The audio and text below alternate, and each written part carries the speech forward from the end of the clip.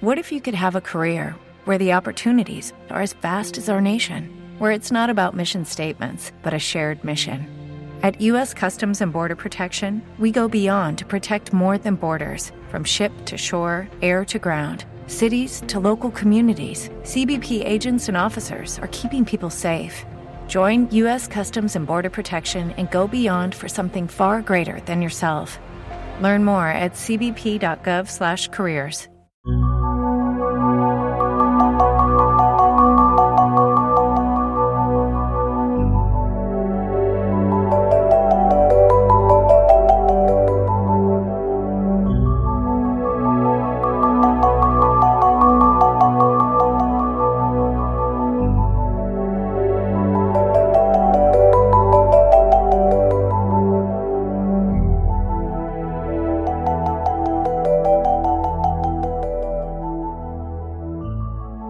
Welcome to the Mysteries Abound podcast, everyone. This is your host, Paul, and this is episode 111. This podcast is entitled 6 Famous Places That Never Existed.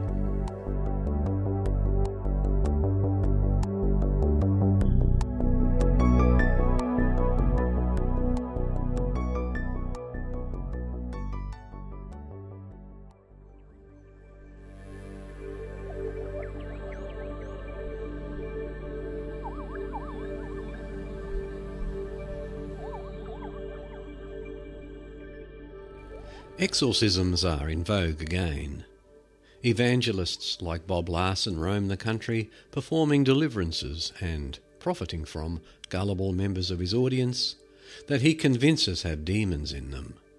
Similar deliverances are conducted in churches and by ministries around the world. Even the Catholic Church, which for decades kept exorcism in the closet, is once again bringing it out into the open. From the paranormal.about.com website, a story by Stephen Wagner. The Exorcism of Anneliese Michel. Was the real Emily Rose truly possessed? In early 2005, about 100 Catholic priests signed up for a Vatican-sanctioned course on exorcism, and today the Church's ranks of official exorcists has swollen to more than 400. No doubt about it. The interest in expelling demonic forces is high and growing. And when a film like The Exorcism of Emily Rose becomes popular, fascination increases, especially when it is promoted as being based on a true story. The same thing happened when The Exorcist shocked viewers back in 1973, a story also said to be inspired by true events. What's going on? Is there really an increase in demonic activity in possession of humans? Or are we becoming increasingly superstitious, blaming extraordinary psychiatric and physical ailments on the devil, much as people did in the unenlightened Middle Ages? The truth is, there is no evidence whatsoever for the idea of demonic possession. I have been researching paranormal phenomena for many years and have never come across or read about one plausible case of possession that could not be explained better as mental illness, physical ailments, or hoaxes. Psychic phenomena might be evident in some rare cases. There is good evidence for ghost and haunting phenomena, Bigfoot, psychic phenomena, and many other areas of the paranormal, but there is no good evidence for demonic possession. If there is, I'd like to see it. As you can now tell, I am highly sceptical on this matter. And to be fair, I have never attended an exorcism or personally encountered a person thought to be possessed, but even those who cannot seem to produce the slightest bit of evidence.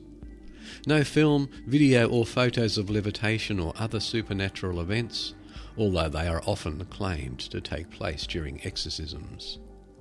You've seen the videos and heard the recordings of alleged possession and exorcisms. Did you ever see or hear anything that could be regarded as truly supernatural? These recordings can be eerie and even disturbing, to be sure, but that's the extent of it. Howling, growling, yelps, cursing and screams. Crazy, even frightening. But nothing a mentally disturbed or hysterical person cannot manufacture. Extraordinary strength is one of the most common attributes that exorcists describe for the possessed. It has long been known that the mentally ill and even persons under great stress can muster such strength. Anyone who has worked in a mental institution with highly disturbed patients can attest to the extraordinary sounds and sights they encounter there, probably far more terrifying than any supposed possession, but nothing supernatural.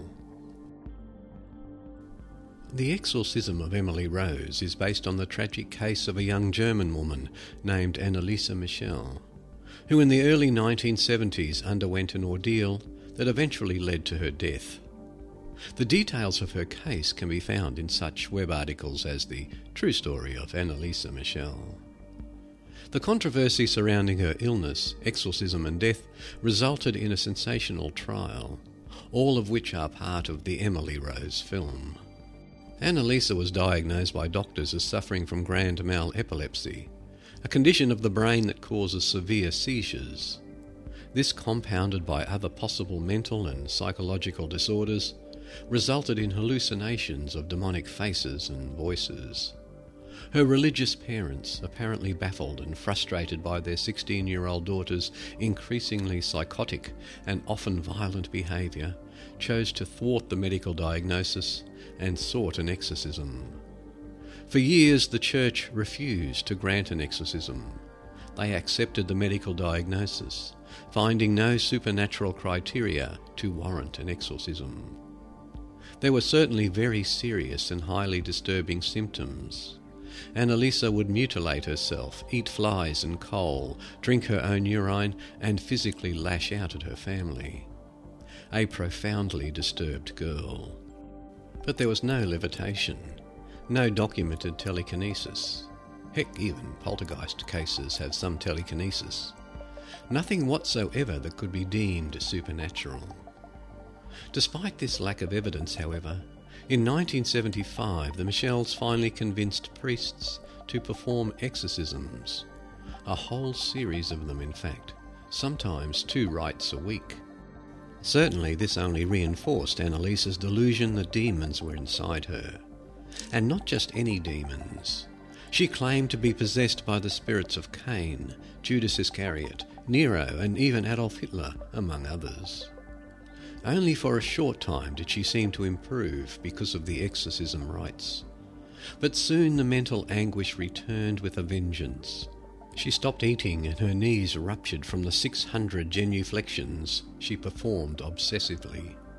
Ultimately, the exorcisms failed. On July 1, 1976, Anneliese died of starvation, and her parents and exorcising priests were charged with negligent homicide and rightly convicted. The exorcisms failed because there was nothing to exorcise. Anneliese Michel was not possessed. She required heavy-duty medical attention. Had her parents sought proper medical care for their daughter instead of seeking refuge in superstition, Anneliese might be alive today. With the improved medications and treatments now available, she might even be living a normal life.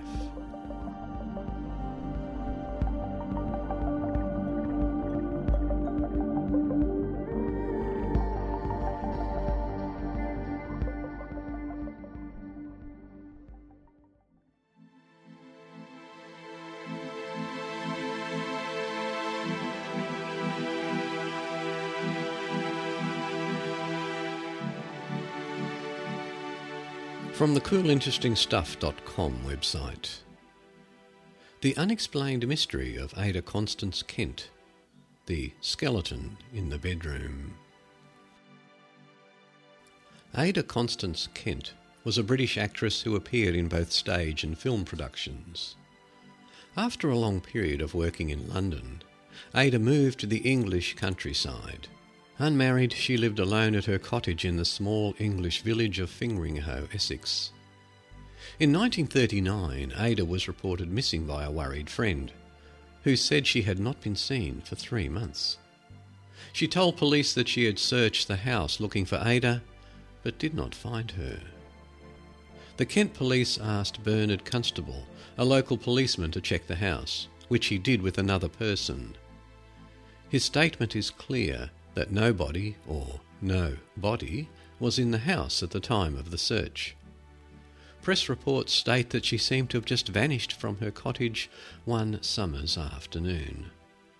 These reports contained the following information. The door to the cottage was found unlocked. A supper tray with the remains of a meal was resting atop of the dining table. A copy of Romeo and Juliet was found open in a chair near the fireplace. Her coat was still on the hook. The police searched the cottage from top to bottom and found no other clues as to the whereabouts of Ada. In 1942, a close friend of Ada, George Winknoll, visited the cottage to track down his missing friend. He claims to have broken in through the locked front door, searched the small 3-room house from top to bottom. He checked under the furniture and in the cupboards. He noticed the open book and supper tray. Like the 2 previous searches, he found nothing out of place, and he too stated, "It appears Ada just vanished and never returned." In March 1949, a bank contacted the local police regarding Ada Kent's account. The bank stated that they had tried but failed to contact her on a number of occasions regarding a number of large deposits made into her account. The last deposit had been made in September 1948. Police again went to the cottage, and this time they made a shocking discovery. In the bedroom, laying next to a single bed, was a fully clothed skeleton. Next to the skeleton was an empty bottle marked poison. The police reports state that the cottage, apart from being dirty, looked like it had not been touched in a decade. They noted the supper tray, but not the book. The report ruled out robbery as they discovered jewels and money in the cottage. The Scotland Yard forensic report states that the skeleton is unlikely that of Ada Constance Kent, as it is too large, and likely even that of a man. The case remains a real unsolved mystery, and no logical explanation answers all the strange facts.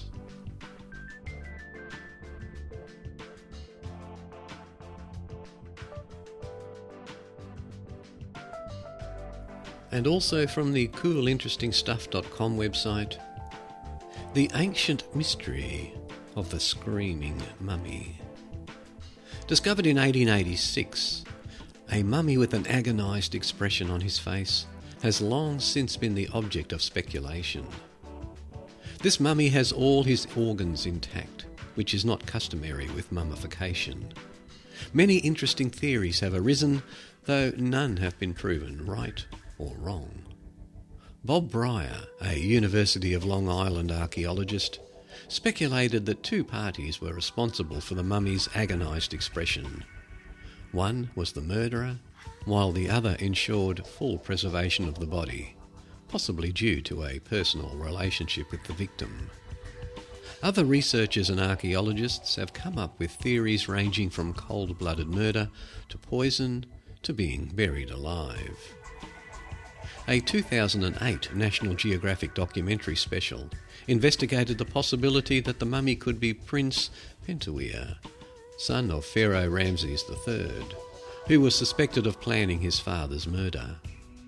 Ancient documents from the 12th century claimed one of Pharaoh Ramses III's wives was tried for conspiring to kill him due to her desire for Pentawere to take over the throne. It is thought that when this plan was discovered, she poisoned Pentawere as punishment and rolled him up in sheepskin after being mummified. If that was the case, the scream could have been due to the pain from the poison ingested. However, only a CT scan has been done of the screaming mummy, and it remains pure speculation as to whether the mummy was in fact Prince Pentawere. Less sensational theories suggest that the mummy's jaw is open simply because his head most likely rolled back after death occurred. But even that bit of realism is as good a guess as anybody else's.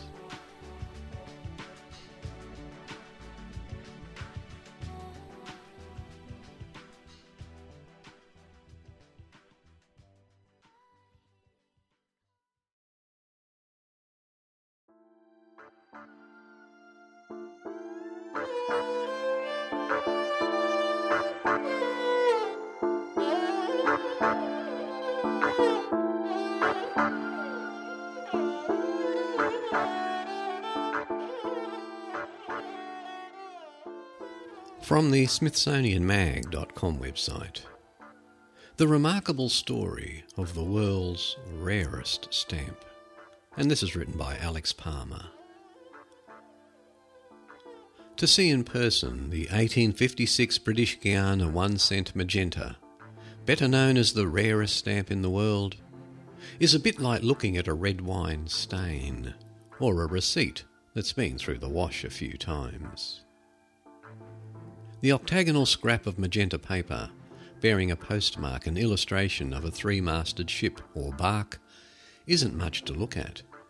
But as the only known stamp of its kind, with a strange and peculiar origin story replete with colourful characters and record-breaking sales at auction, well, let us say that there is much more to this unspectacular stamp than meets the eye. Beginning June 4th, the exhibit of the British Guiana 1 cent magenta at the National Postal Museum in Washington, D.C., explores what the museum's chief curator of philately, Daniel Piazza, calls its long, most interesting, circuitous history. That history began in 1855, when just 5,000 of an expected 50,000 stamps arrived from Great Britain to its colony of British Guiana on the northern coast of South America. Shorted by 90%, the local postmaster found himself in a tough spot. If the colony's letters and newspapers were to be delivered, he was going to need some way to show the transaction of postage paid. So he decided to issue a provisional stamp to keep the mail moving until more postage could arrive from overseas. The only place that could create something with enough official cash to do the job in the 1850s British Guiana was the local newspaper, the Royal Gazette. Using movable type, the printer of the Gazette produced a stock of 1 cent stamps for newspapers and 4 cent stamps for letters, attempting to imitate the design of government-issued postage, adding a stock illustration of the ship and the colony's Latin motto meaning, "We give and we ask in return." They were trying very crudely and on a different type of press in the middle of the colony as closely as they could to replicate the engraved stamps that were coming from Great Britain, says Piazza. The Gazette's printer's admirable imitation worked, and the postmaster moved quickly to remove them from circulation once they'd served their purpose. Though Piazza cannot say exactly how long, he estimates they were in use about 8 to 10 weeks.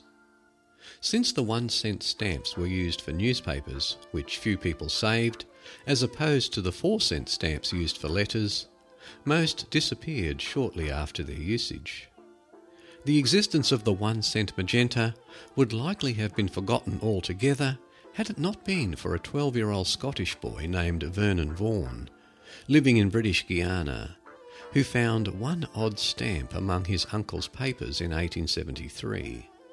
By this time the stamp had been postmarked and initialed by a local postal clerk, a common practice at the time to discourage counterfeiters, and appeared well used. The peculiar stamp hardly struck the boy as very valuable, so the budding philatelist soon sold it for a less than princely 6 shillings, about $10 in today's dollars, and bought a packet of foreign stamps that he apparently found more aesthetically appealing. Thus began the decades-long cross-continental journey of the 1 cent magenta. After the initial sale, the stamp was picked up then passed along from one collector to the next, before it was spotted in 1878 by Count Philippe Rarest von Ferrari, who was the owner of what has been called the most complete worldwide stamp collection ever to exist. Arguably the greatest stamp collector in history, Ferrari would have known how unusual the stamp was as soon as he saw it, so he snatched it up in a private sale. As more was learned of the stamp's provenance, it grew to become a prized item in Ferrari's collection, which upon his death in 1917 was donated to Berlin's Postal Museum. Following the World War I, the Count's collection and the 1 cent magenta was seized by France as part of its war reparations. From there it passed to New York textile magnate and renowned stamp collector Arthur Hind, then to Australian engineer Frederick T. Small, then to a consortium run by Pennsylvania stamp dealer Irwin Weinberg. Its most recent owner, who bought the stamp in 1980, was John E. DuPont, the chemical company heir, wrestling enthusiast, and murderer portrayed by Steve Carell in last year's Oscar-nominated Foxcatcher.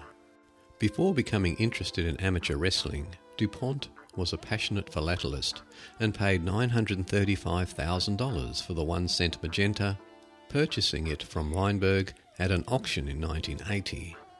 Following DuPont's 2010 death in prison, it was put up for sale at auction and last summer sold for $9.5 million, 4 times more than any other single stamp has ever fetched. This recent sale helps explain the timing of the Postal Museum exhibition. Over the years, the curators at the museum have tried repeatedly to put the stamp on display, only to be turned down.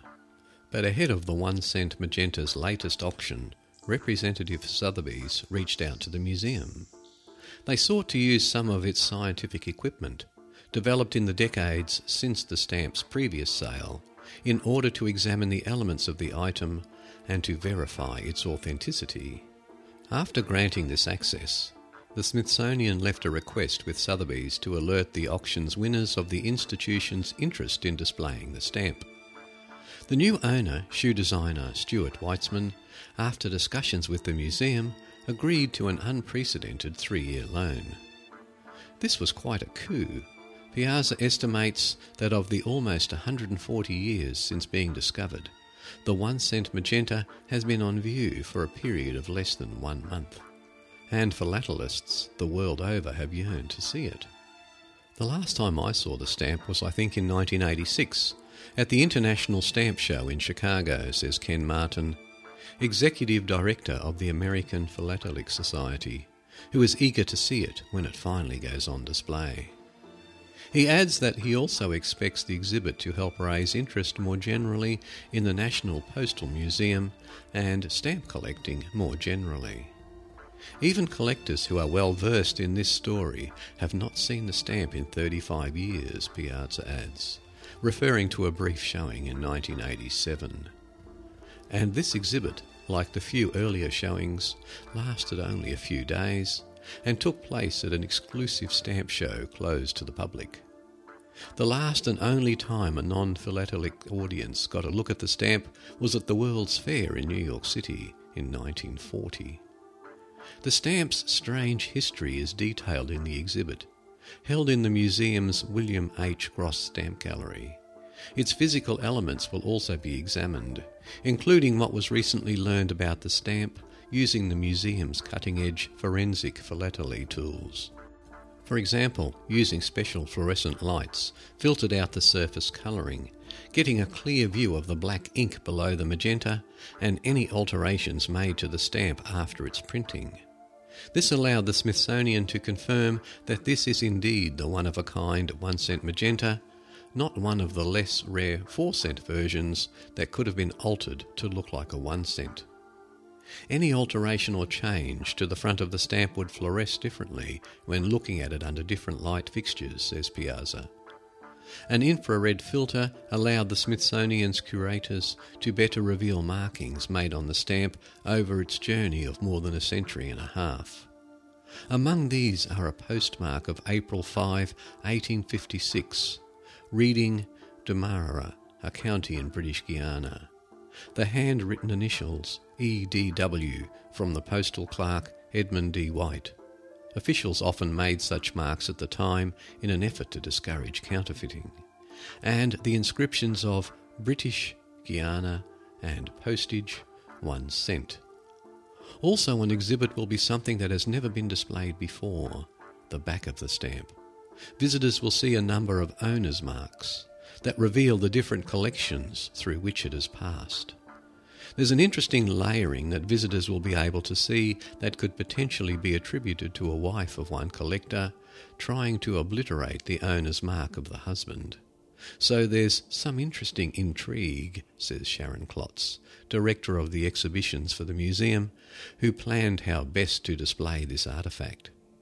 Our goal is to anticipate questions a general audience might have, while still appealing to expert philatelists. She adds that the authenticity of the view, as naked and true as possible, is incredibly valuable.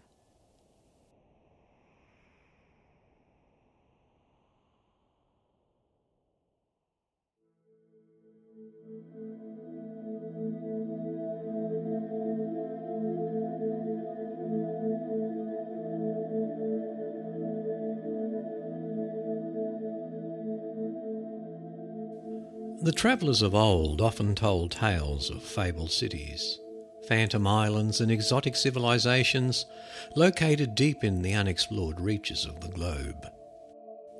These fanciful lands were usually disregarded as myths and legends, but a few found their way onto world maps and helped inspire some of history's most important journeys of discovery, from a fabled Christian empire in Asia to a supposed lost kingdom in Canada.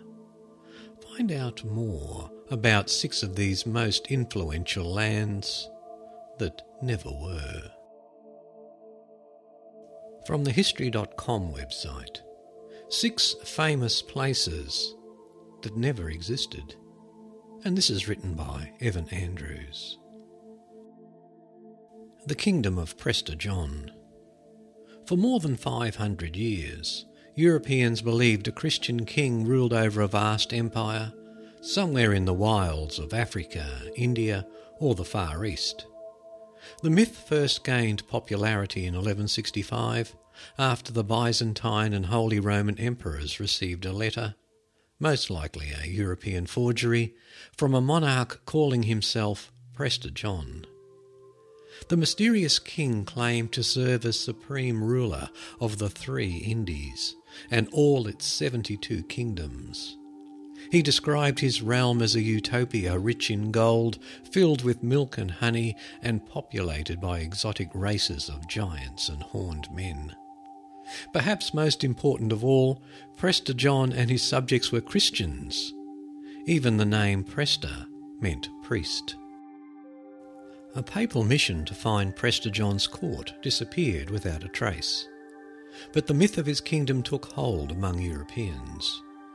Crusading Christians rejoiced in the idea that a devout ruler might come to their aid in the struggle against Islam, and when Genghis Khan's Mongol hordes conquered parts of Persia in the early 1200s, many mistakenly credited Prester John's forces with the attack. The fantastical kingdom later became a subject of fascination for travellers and explorers. Marco Polo spun a dubious tale about encountering its remnants in northern China, and Vasco da Gama and other Portuguese mariners quested after it in Africa and India.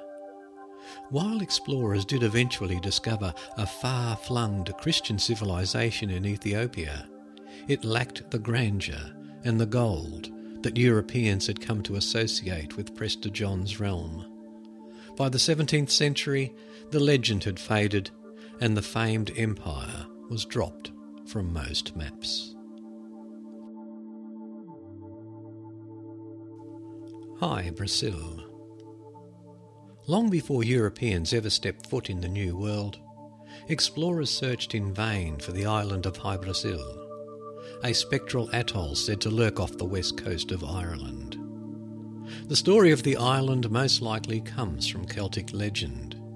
Its name means Isle of the Blessed in Gaelic, but its precise origins are unclear.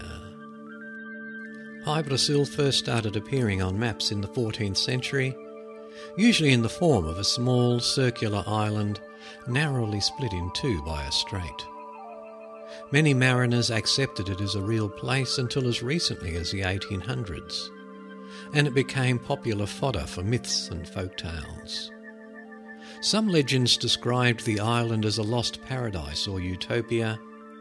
Others noted that it was perpetually obscured by a dense curtain of mist and fog, and only became visible to the naked eye every 7 years. Despite its fanciful reputation, Hy-Brasil was widely sought after by Britain-based explorers in the 15th century. The navigator John Cabot launched several expeditions to track it down, and supposedly hoped to encounter it during his famous journey to the coast of Newfoundland in 1497. Documents from Cabot's time claim that previous explorers had already reached Hy-Brasil, leading some researchers to argue that these mariners may have inadvertently travelled all the way to the Americas before Christopher Columbus. Thule, a subject of fascination for ancient explorers, romantic poets and Nazi occultists alike. Thule was an elusive territory supposedly located in the frozen North Atlantic near Scandinavia.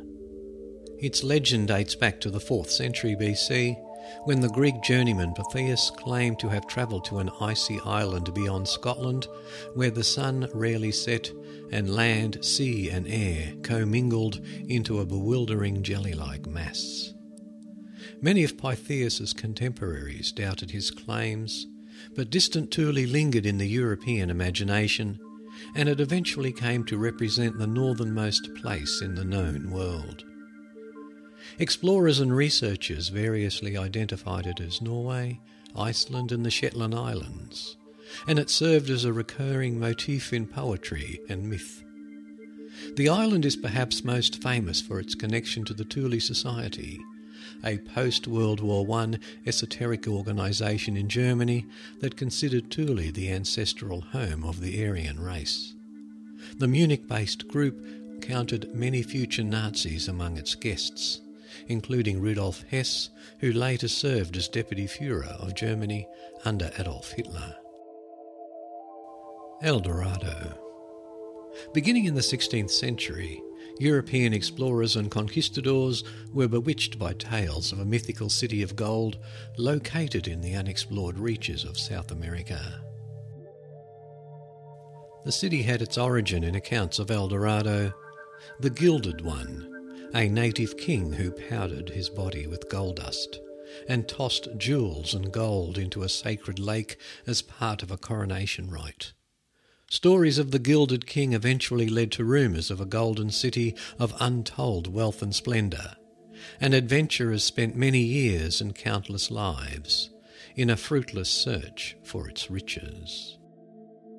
One of the most famous El Dorado expeditions came in 1617, when the English explorer Sir Walter Raleigh travelled up the Orinoco River on a quest to find it in what is now Venezuela.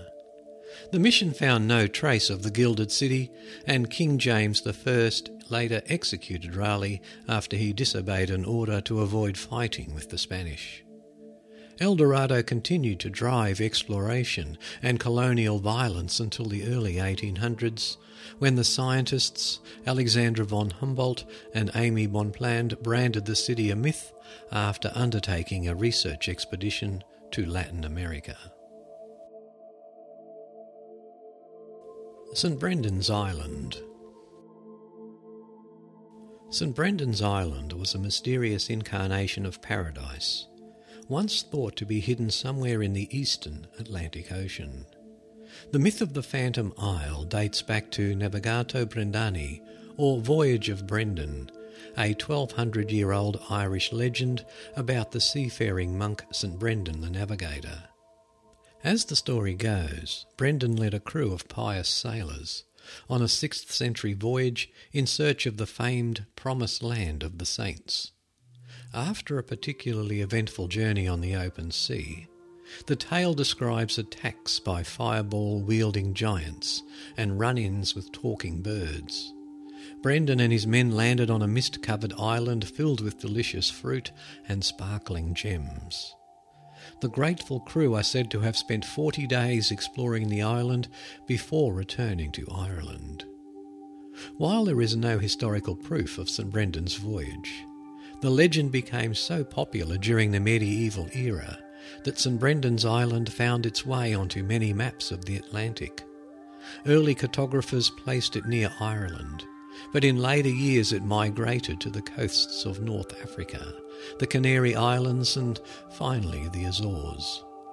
Sailors often claim to have caught fleeting glimpses of the isle during the Age of Discovery, and it's likely that even Christopher Columbus believed in its existence. Nevertheless, its legend eventually faded after multiple search expeditions failed to track it down. By the 18th century, the famed Promised Land of the Saints had been excised from most navigational charts. The Kingdom of Saguenay. The story of the mirage-like kingdom of Saguenay dates to the 1530s, when the French explorer Jacques Cartier made his second journey to Canada in search of gold and a northwest passage to Asia. As his expedition travelled along the St. Lawrence River in modern-day Quebec, Cartier's Iroquois guides began to whisper tales of Saguenay, a vast kingdom that lay to the north. According to a chief named Donnacona, the mysterious realm was rich in spices, furs and precious metals, and was populated by blonde, bearded men with pale skin. The stories eventually drifted into the realm of the absurd.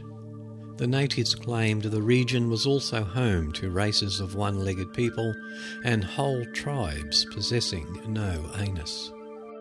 But Cartier became taken by the prospect of finding Saguenay and plundering its riches. He brought Donnacona back to France, where the Iroquois chief continued to spread tales of a lost kingdom. Legends about Saguenay would haunt French explorers in North America for several years, but treasure hunters never found any trace of the mythical land of plenty or its white inhabitants. Most historians now dismiss it as a myth or tall tale, but some argue the natives may have actually been referring to copper deposits in the northwest. Still others have suggested that the Indians' kingdom of Saguenay could have been inspired by a centuries-old Norse outpost left over from Viking voyages to North America.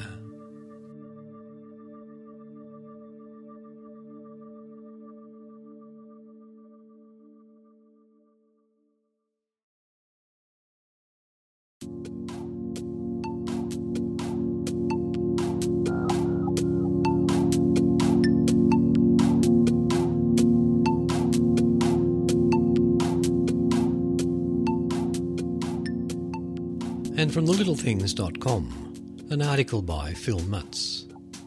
These 4 million shells and 70 feet of secret tunnels remain a mystery after 179 years. And if you get a chance, visit the show notes for episode 111 of the Mysteries Abound podcast and click on the link to this article because there are lots of photographs of this quite amazing place. I love a good mystery. Some of my favourite historical mysteries still remain unsolved. How did Stonehenge get there? How were the pyramids built so perfectly?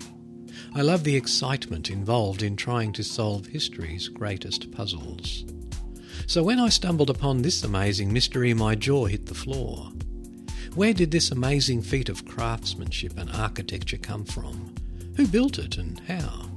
And why would anyone go through the trouble of hiding something so enormous and elaborate? In 1835 in Margate, England, James Newlove was digging in his field when his shovel suddenly disappeared into a surprising hole in the ground. Completely taken aback, James decided to investigate this mystery hole. He tied a rope around his son Joshua's waist and handed him a candle and lowered him down to investigate. What Joshua discovered in this hole? Absolutely unbelievable. This incredible story and these mind-blowing photos delve into one of the most spectacular unsolved mysteries of the last 2 centuries. When Joshua was lowered into this mysterious hole, he was shocked to discover a winding underground tunnel intricately covered with millions and millions of carefully placed shells. James and Joshua Newlove had stumbled upon the Shell Grotto. Where did this grotto come from? And how did it end up below a farmer's field? The mystery surrounding the Shell Grotto quickly made it one of the biggest tourist attractions around. James Newlove took full advantage of the marketing appeal of the Shell Grotto and opened it to the public in 1838. Part of its appeal came from its surprise appearance. These tunnels never appeared on any map, and no one had ever heard stories of its construction. Visitors to the mysterious underground chambers were greeted by 4.6 million shells and 70 feet of winding tunnels. Ornate mosaics adorned every wall and were made from mussel, oyster, whelk, cockle, and even a few rare queen conch shells. The unexplained nature of the Shell Grotto drew all kinds of people, including women performing a séance in the grotto in the 1930s. Today, visitors continue to climb down into the Shell Grotto to explore its chambers, but its origins still remain a mystery. In Europe during the 1700s, Shell Grotto construction was extremely popular among the powerful and the elite. But this Margate Shell Grotto was hidden beneath land that never formed the part of any rich person's estate, making its origins even more curious. Because of the scope of building such an undertaking, the people of Margate would certainly have noticed its construction materials and millions of shells being utilised in the middle of a farm field. But the lack of any knowledge on the part of the townspeople only adds to the mystery. Over the years, rumours surfaced that perhaps the Shell Grotto was a smuggler's cave used for hiding stolen treasure. But the grotto is located extremely far inland, away from the sea, making it hard to reach with booty. And even if it were a smuggler's cove, this wouldn't explain why it was so meticulously decorated in shells. Each of the shells was affixed to the walls of the grotto using one of 5 different types of mortar. Though beautiful, the shells appear extremely dirty. After years of lighting the Shell Grotto with gas lamps, the shells were left covered in layers of carbon deposit. Most of the Shell Grotto lies less than 6 feet below the surface, underneath a layer of concrete. The concrete, which was applied in the 1980s, accidentally increased damp conditions in the grotto, causing damage to the incredible mosaics. As a result, a massive conservation effort has been underway to repair the damage to the Shell Grotto and to keep it preserved for years to come. To this day, the origin of the Shell Grotto of Margate continues to baffle historians. It remains one of the most beautiful mysteries of the past 200 years.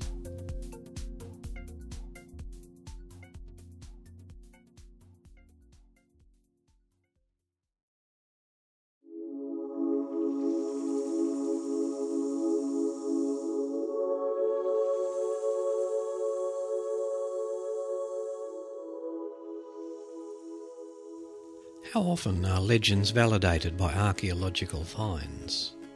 Not frequently, but when it happens, everyone starts believing a little. From the mysticalfiles.com website, 7-foot-tall Hellhound skeleton found buried near ancient monastery in the UK. 500 years ago, the British Isles were terrorised by hellish black dogs. One of the most famous ones was called Black Shuck, a giant hellhound with burning red eyes and a matching attitude. An ancient legend tells that on the night of August 4, 1577, as a storm was raging in Blytheburg, Suffolk, villagers took shelter inside the Holy Trinity Church. Suddenly, a thunder burst open the doors and the monstrous dog barged in, snarling and growling. It set its bloodshot eyes upon a man and a boy whom he killed before fleeing the church when the steeple collapsed. The account is described in Reverend Abraham Fleming's book, A Strange and Terrible Wonder. This black dog, or the devil in such a likeness, God he knoweth all who worketh all, running all along down the body of the church with great swiftness and incredible haste among the people in a visible form and shape, passed between two persons as they were kneeling upon their knees and occupied in prayer, as it seemed, wrung the necks of them both at one instant clean backward, and insomuch that even at a moment where they kneeled they strangely died. Blytheburg residents say his claw marks still adorn the church door, and according to some, the legend of Black Shuck was the inspiration for Sir Arthur Conan Doyle's The Hound of the Baskervilles. Awesome legend, but was there a grain of truth behind it? Last year, archaeologists who were excavating the ruins of Leiston Abbey in Suffolk, England, uncovered the remains of a giant dog that once stood 7 feet tall on its hind legs. A veterinarian was called to the dig and estimated the mammoth dog weighed approximately 200 pounds when it lived. Could this skeleton have belonged to Black Shuck, the demon canine? And why was it buried on holy grounds? Was it ritualistic? Radiocarbon dating will show us when the dog lived and died, and if the time frame is right, the legend gets a reality boost. But even if it doesn't, the tale of Black Shuck will surely persist. And just in case you're interested, there is a photograph on this website of the dog's skeleton.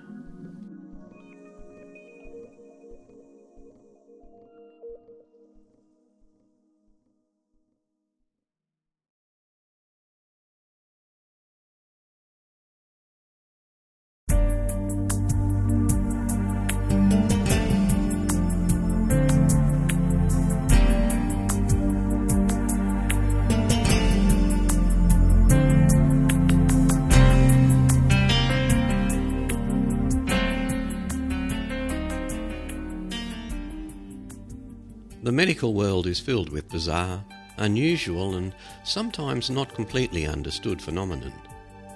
Most people reading this post will be familiar with the various stories of individuals who fall victim to accident or injury, only to recover bearing seemingly supernatural gifts.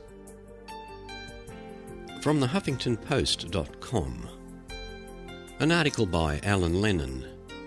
Are human limitations self-imposed? In 2002, Jason Padgett, an average Joe furniture store employee, was mugged by 2 men and suffered severe brain injury. When he eventually recovered, he became obsessed with mathematics and physics and discovered that his vision allowed him to see the equations and formulas all around him. More recently, a woman who chose to remain anonymous detailed how, after suffering a concussion from a skiing accident, she was able to recall the most minute details of every place she had ever been or seen and replicate this into accurate maps and diagrams completely from memory. There are more such stories ranging from sudden mathematical genius to musical prowess or artistic abilities. This sudden onset of these abilities has been dubbed acquired savant syndrome. Further examples of bizarre medical enigmas activated by physical or psychological trauma. In August 2012, 25-year-old semi-professional footballer Rory Curtis from the UK suffered severe brain trauma in a car accident and fell into a coma.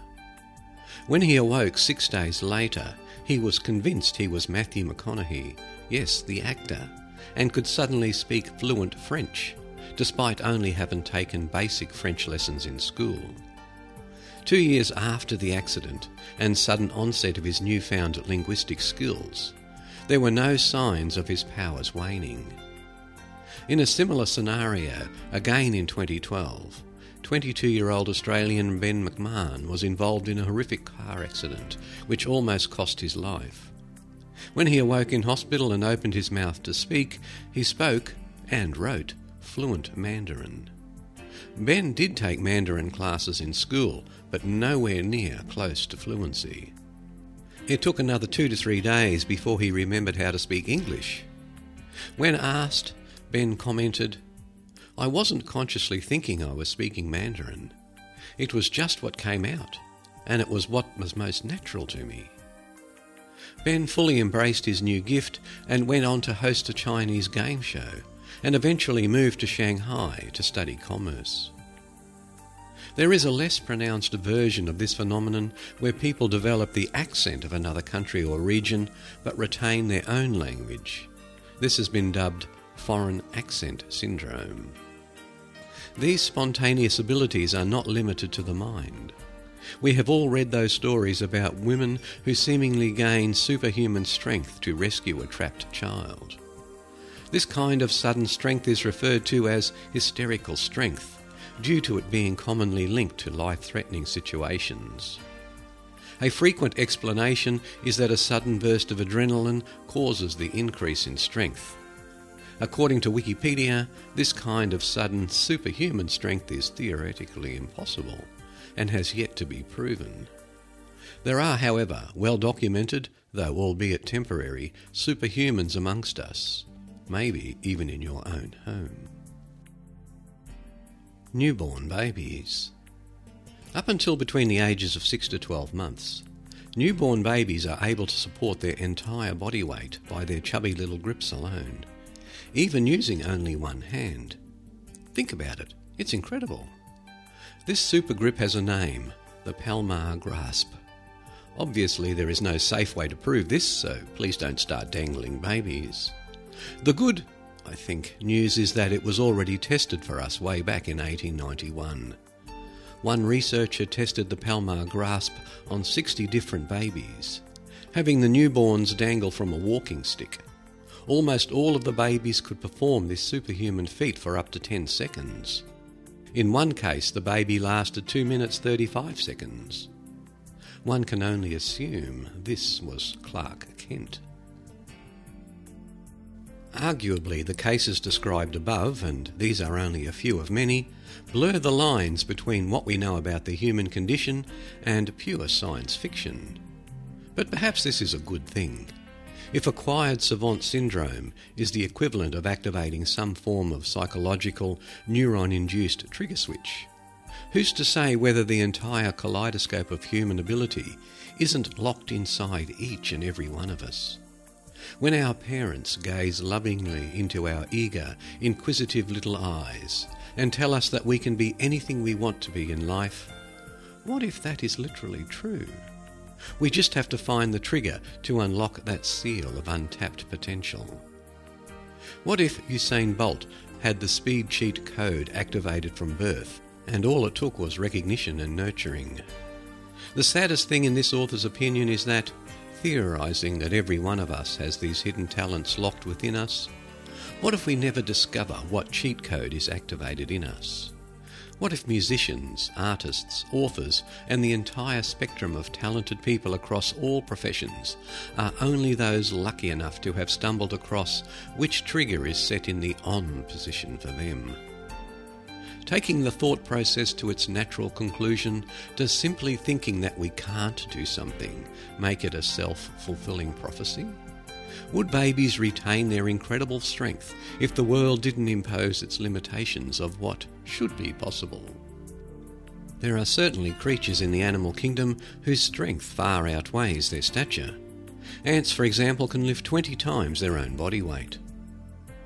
Would we die if we weren't taught that we are meant to have an average shelf life of 60 to 80 years? Break those shackles, defy your expiry date, and believe in the impossible. It is happening across the globe every day.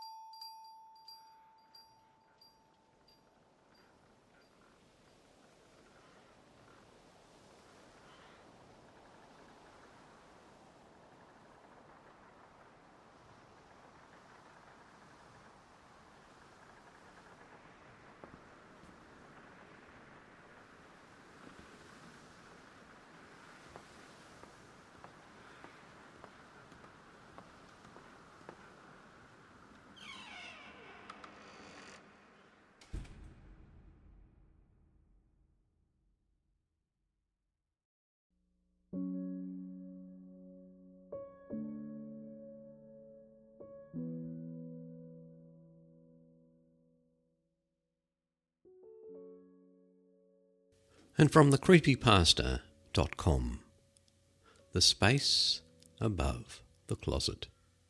And this is credited to Emerald Lee. My room is tiny. Of course, that's because it was built for efficiency. I don't know if you've ever stayed in a dorm room or even seen one for that matter. But I can tell you, after having lived in one for the past 4 years, they're built like stackable sardine containers. My 5-star luxury quality, thousands of dollars per semester, individual dorm room measures in at a whopping 9 by 12 feet. I mean, it's practically a suite in the Hilton. You're right, sarcasm doesn't read easily in a diary. Diary? Journal? I'm a 22-year-old grown-ass woman writing in a notebook. It doesn't matter what I call you, you're still a goddamn diary. Ha ha! Goddamn diary, that's what I'll call you instead of Dear Diary, I mean. It'll be like my signature thing when anthropologists of the future find this and examine my precious words for cultural meaning. I'm sorry, I digress. Let's start again, shall we? Goddamn diary. As I was saying, my room is a tiny little shitbox. But that isn't the problem, not really anyway. Like I said, I've lived here for 4 years now, and if I'm being honest, it's not the size of my room that's bothering me. It's not really the room at all. Actually, it's the space above the closet. The space above the closet. Jesus, how ominous. Wow, I feel crazy even writing this. I sound like some kind of nutcase. But I don't know. I guess I feel like if I write it all down, everything will make sense and I won't have to worry about it anymore, and I can just burn this stupid notebook, and then I won't have to concern myself with ruminations about the anthropologists of the future, or if I should call you a diary or a journal or a fucking papyrus leaf. Honestly, I just need to write this down because maybe on paper it will be sane sounding. I guess I should start from the beginning. Okay, well, right. The space above the closet. Remember how I said my room is roughly 9 foot by 12 foot? Well, it's arranged so that one entire 12-foot long wall is used up by bookshelves and a small desk, and on the opposite wall there's a single bed. It's actually pretty comfy with a topper on it, honestly. Anyway, the closet is basically just a large wooden box that fills the space between the end of the bed and the wall where the door is. All of this is mostly irrelevant, except I can't explain the space above the closet without a clear image of how the room is set up. Now, the closet was built in such a way that it's not quite as tall as the room. As a result, there's a narrow space between the top of the closet and the ceiling. It's wide enough that you could store books there, I guess, or extra blankets or something, but nothing much more than that. I've never stored things there. It just never seemed right. I don't know why exactly. Well, now I have an idea. But when I first moved in, I just felt sort of like it was an inappropriate spot to keep any junk. This, of course, is deeply, deeply bizarre, since I'm probably the least tidy person in the entire universe. No empty space is safe from the wrath of my book and DVD hoarding. Regardless, I never felt right putting anything above that closet. My first 3 years in this room passed without incident.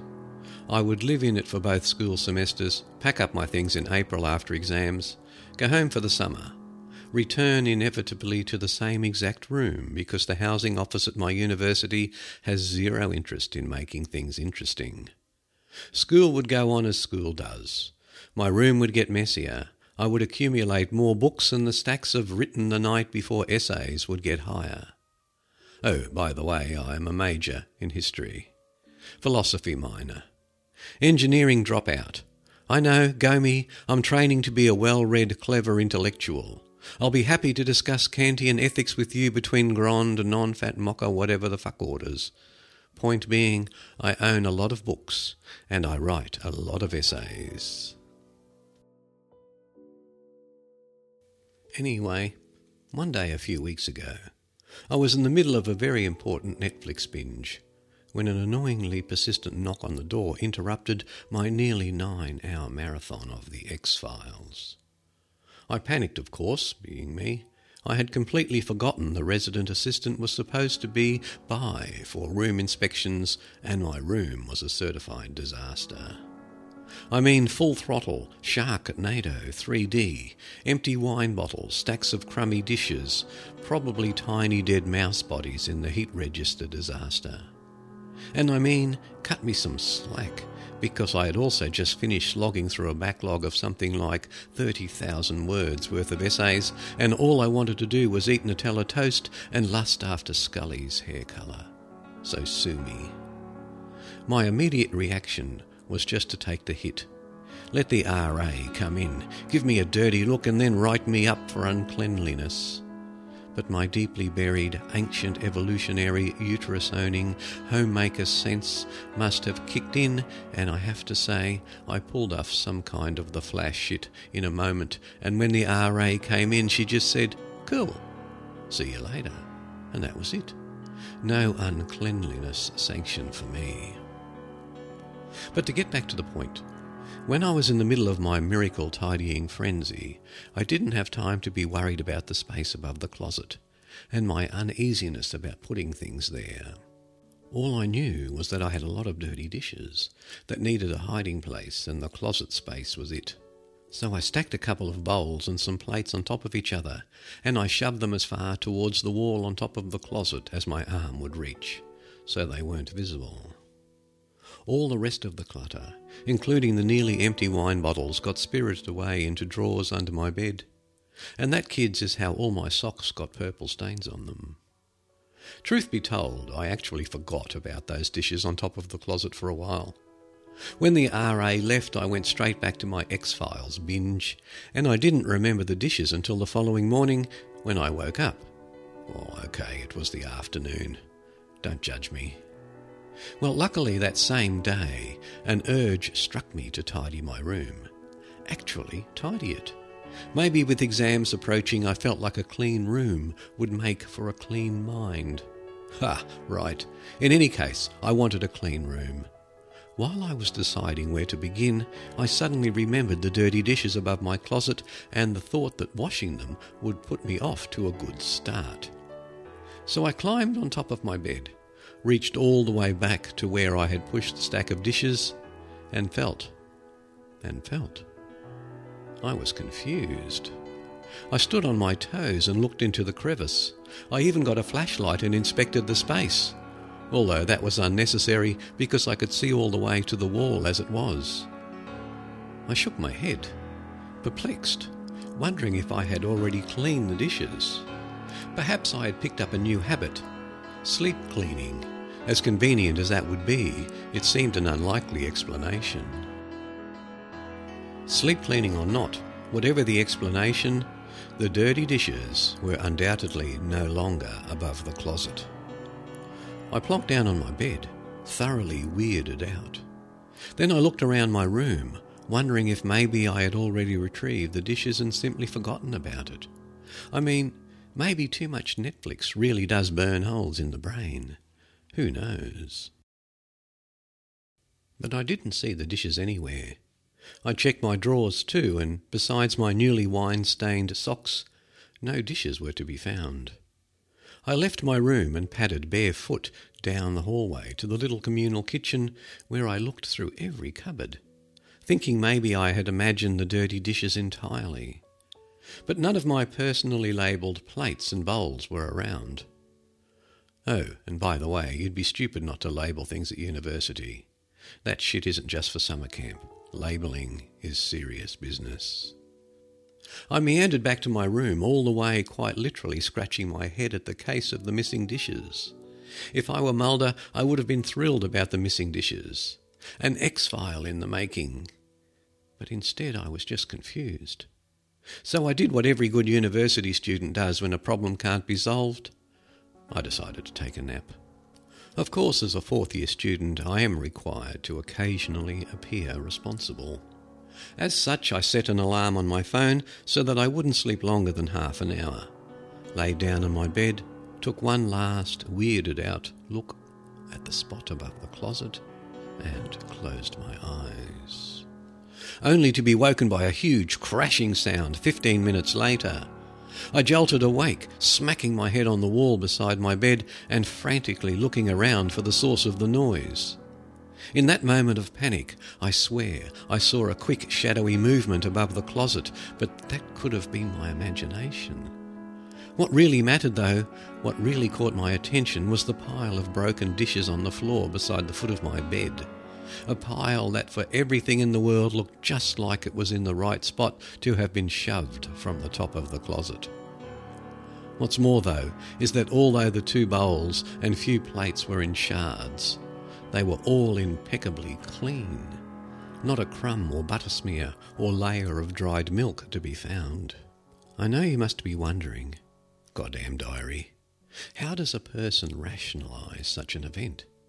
Well, let me tell you, as a proud engineering dropout turned arts student and certified horror sci-fi lover, a vague knowledge of dark matter theory, combined with a philosophical mindset and a propensity for concocting creepy tales, does not always a rational person make. Luckily, that same combination of characteristics meant I could refrain from spiralling instantly into crippling fear. I thought to myself, okay, so I just experienced some seriously weird physics anomaly. Generally creepy shit. But this is my zone. I totally got this. In fact, my first instinct was to ask myself, what horror movie is this from and how does it end? Because I was sure I must have managed to produce some paranormal activity using only the power of my imagination, a la The Apparition, or a la The Philip Experiment, if you want to go real life on that shit. I meant if anyone could do it, it would be me. I've seen enough bad Hollywood ghost movies. But I can't deny that I was a little bit freaked out. At some point my rationality did kick back in and I decided, stupidly, that I must have just somehow not seen the dishes earlier and they were, like, on the very edge or something and they just fell off the top of the closet. I ignored the fact that such an explanation made little to no sense and that it still didn't explain the fact that all the dish shards appeared to be spotless. But the tenuous explanation made just as much sense as me magically creating a creepy dish-cleaning, top-of-the-closet-dwelling ghost with the power of my mind. Then my phone alarm went off, and that of course startled me. A girl just can't catch a break when dishes are involved.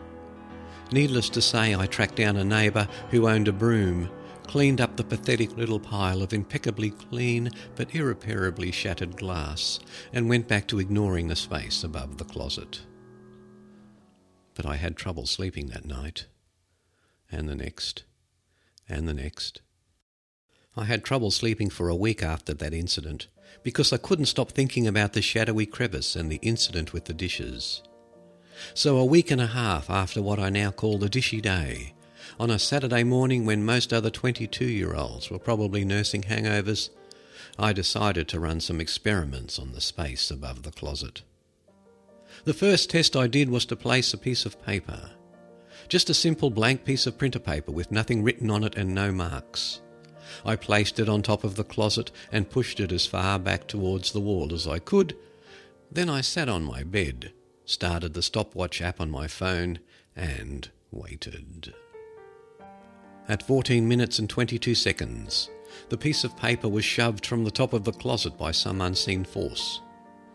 Before it even landed on the ground, I had bolted to my feet atop the bed to catch the mysterious culprit in action. By this point I was thinking, maybe rats were to blame. Again, unlikely story. But the crevice was empty. Disappointed, I retrieved the piece of paper from the ground and examined it. Nothing had changed. No marks had appeared.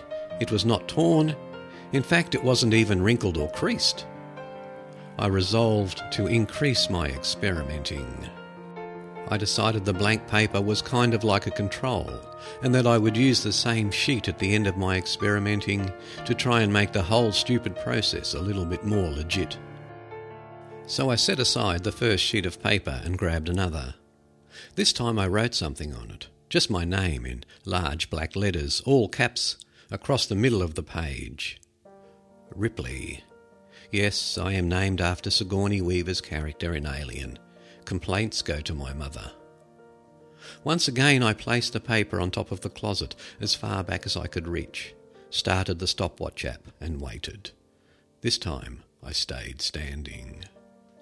I stayed standing for 23 minutes and 11 seconds, waiting for that paper, and it didn't so much as flutter. Exasperated, I flopped down on my bed. 2 seconds later, the paper flew off the top of the closet. I scrambled to retrieve it from the floor, and when I did, I was disappointed to find that it had not been altered. Not to be discouraged so easily, however, I decided to add something to the writing and try again. Hello, my name is Ripley. Once again I positioned the paper atop the closet and started the stopwatch. At exactly 13 minutes, the paper fluttered down from the crevice to the ground. It was writing side down when I retrieved it. I turned it over. My writing was gone. And when I say gone, I mean gone without a trace. I had written my message in permanent marker, and not a single spot was left on the page. Not so much as a faint shadow of lettering. In tiny, neat pencilled freehand, however, on the very bottom of the page were 2 words. I know. Well, I nearly completely lost my shit. I had no idea what to do. Prior to conducting my little experiment, I had every intention of continuing until I could figure out what was going on with my closet crevice. But those 2 little words freaked me out so much that I simply grabbed my coat and my purse, threw on some shoes and went for a walk to clear my head.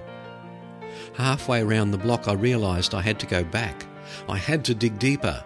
I asked myself, what would Dana Scully do? Well, she would investigate the occurrence as if it were a rationally explainable phenomenon, until something undeniable led her to believe otherwise. But Fox Mulder, well, what would Mulder do? I bet if the X-Files was set in 2015, the first thing Mulder would do would be to Google paranormal phenomenon relating to closets. So that's what I did. I went home immediately, and all the while deliberately avoiding any glances towards the mysterious closet space.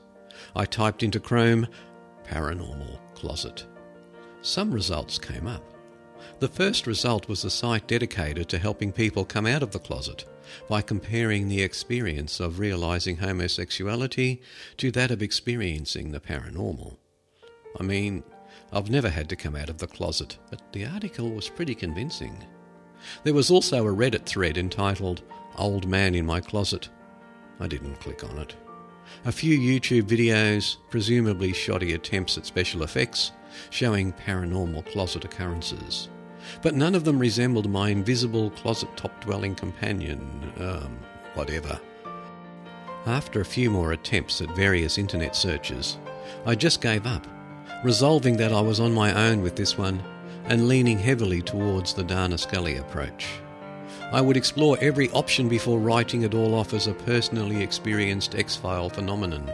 I would continue to experiment with the closet space, exchanging letters with the mysterious void. Retrospectively, maybe that wasn't such a good idea. Maybe the Mulder approach would have allowed me to forget about the dish day and those 2 words, I know. Maybe Mulder would have just been able to chalk it up to a bizarre, fascinating experience and then let it go. Move on. But no, I decided to be Scully. I decided to push it. I grabbed the piece of paper with I know written on it and decided to keep it as proof. For everyone else it would just look like 2 words on a piece of paper. But to me it was solid evidence of my experience. I didn't want to risk losing it. I picked a 3rd piece of paper from my shelf and wrote on it, What's your name? I delivered the paper to the top of the closet, sat on my bed and started the stopwatch. At 10 minutes and 35 seconds the paper floated from the top of the closet, this time directly onto the bed instead of the floor. Not important, it read. My writing was gone. I decided to use the same piece of paper for the next question. Directly under the closet being's writing I scribbled, Are you real? At 6 minutes and 15 seconds, the paper landed on my bed, blank once again except for the answer, evidently so. I thought to myself, so this closet is a smart-ass then, and scribbled my next question. If you're real, why can't I see you? At the 4 minute and 21 second mark, the paper landed with the response, ever see gravity? I wrote, touché, and nothing else, wondering what the response would be. After only 3 minutes and 51 seconds, the paper flooded back to me. Do ask something interesting, please. A smart-ass indeed. How are you doing this? The response came at the 2 minute mark. Ours is a special ability. Ours? There's more than one of you? After only 1 minute and 3 seconds, the answer was, unnecessary question. Ask another. I suddenly felt anxious. I had been at ease for most of the process. Odd as that may sound, but the clear eagerness of the demand, ask another, gave me pause. Should I continue? Was I getting into something dangerous? I began the process unconvinced that even one of the strange closet entities existed, and now I was being told by some invisible force that there may be multiple unseen beings living on top of my closet, communicating with me through a piece of paper from which my own writing kept magically disappearing. I actually felt afraid. But then I sent another message. I stupidly sent another message. Who are you? The answer this time was almost instantaneous. I barely had time to start the stopwatch app before the paper floated off the closet and landed before me. What I read there made no sense. It seemed such a bizarre answer to the question, and while I was staring at the page, trying to get my brain to work, I felt a building sense of anxiety creeping from my toes to my ears, a tingling sense of danger building in my spine. Too late. First letter of each sentence. Read the solution aloud, please. I'll tell you who I am if you complete this task. It was the longest sentence the closet had returned. It was also the weirdest. Stupidly, I ignored my sense of mounting panic, desperate to complete the task and solve the mystery. I am Dana Scully. I am Dana Scully. I kept chanting in my head. First letter of each sentence. I used to love these silly puzzle games. I racked my brain to remember the entire conversation, but after some scribbling, I recalled all of it. Hello, my name is Ripley. I know.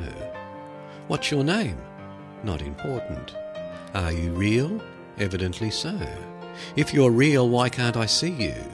Ever seen gravity? Touché. Do ask something interesting, please. How are you doing this? Ours is a special ability. Ours? There's more than one of you. Unnecessary question. Ask another. Who are you? Too late. But when I was finished, I isolated all the first letters and the message didn't make any sense. HIWNAEIETDHOOUWT. Total nonsense. Then it dawned on me. Maybe just use every first letter of the responses. After all, if there's a hidden message, how could I have had any part in it if I didn't know it in the first place? I arranged all of the letters from the closet's response into a line. My heart sank. A lump rose in my throat. My palms started to sweat. INEEDIOUT. I need out. For some insane reason, even though the message was already creepy enough that I should have stopped, that I should have torn up the page and gone straight to the housing office to switch rooms, some insane visceral urge to complete the task and a sweeping desire to solve the mystery overwhelmed me, and I read out loud, I need out. The room instantly felt eerily silent. It seemed a vacuum had formed in my little dorm room. Simultaneously, all the air seemed to be sucked from my lungs, and a freezing cold seized me by the shoulders as I watched a swirling shadow gather in the space above the closet and spill over the edge into the room, spiralling and creeping towards me like an inky fog. I couldn't breathe, I couldn't move, I couldn't think. I could only sit there watching the fog approach me and engulf first my legs, then my torso, then my neck, and soon everything was blackness and burning cold and indecipherable, painful silence. Then I woke up here, in this void. Only this little notebook was here when I opened my eyes. I can't see my body, and I don't appear to have any corporeal form, but I still feel like myself. And I can somehow write this, and I can somehow see. When I woke up, I saw out of my bedroom, from above, from on top of the closet. I saw a thing that looks like me, that looks just like Ripley.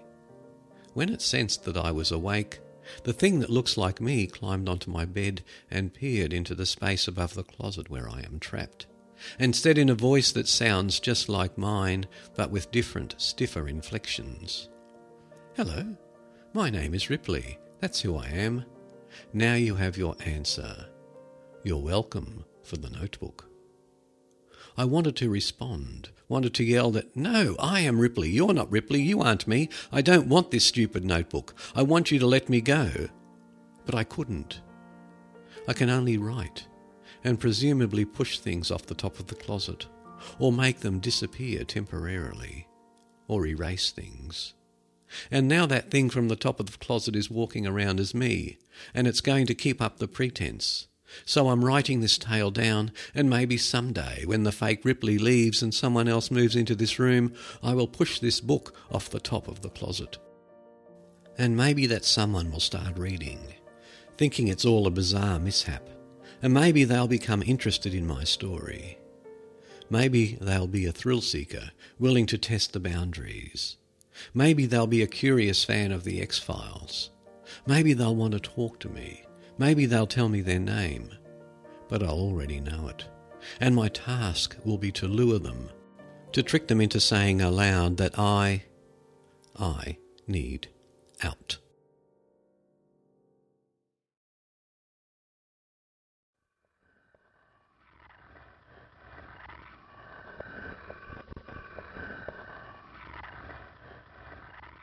The music for today's podcast came from the musicalley.com.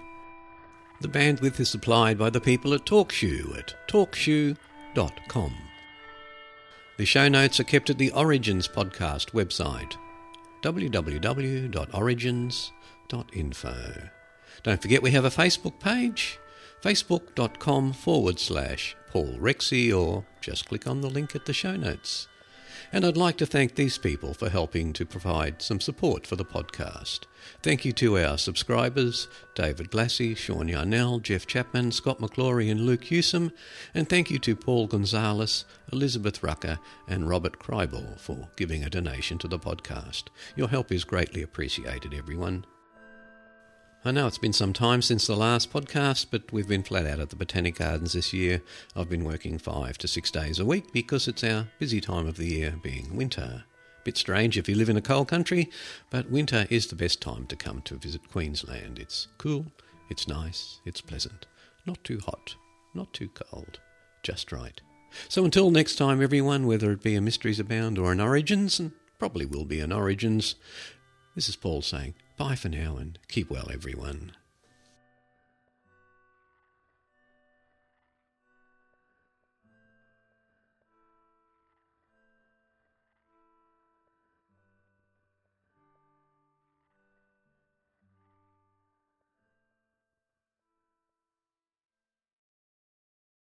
It is Ryan here, and I have a question for you. What do you do when you win? Like, are you a fist pumper, a woohooer, a hand clapper, a high fiver? I kind of like the high five, but if you want to hone in on those winning moves, check out Chumba Casino. At ChumbaCasino.com, choose from hundreds of social casino-style games for your chance to redeem serious cash prizes. There are new game releases weekly, plus free daily bonuses. So don't wait. Start having the most fun ever at ChumbaCasino.com. No purchase necessary. VGW Group. Void where prohibited by law. See terms and conditions. 18+.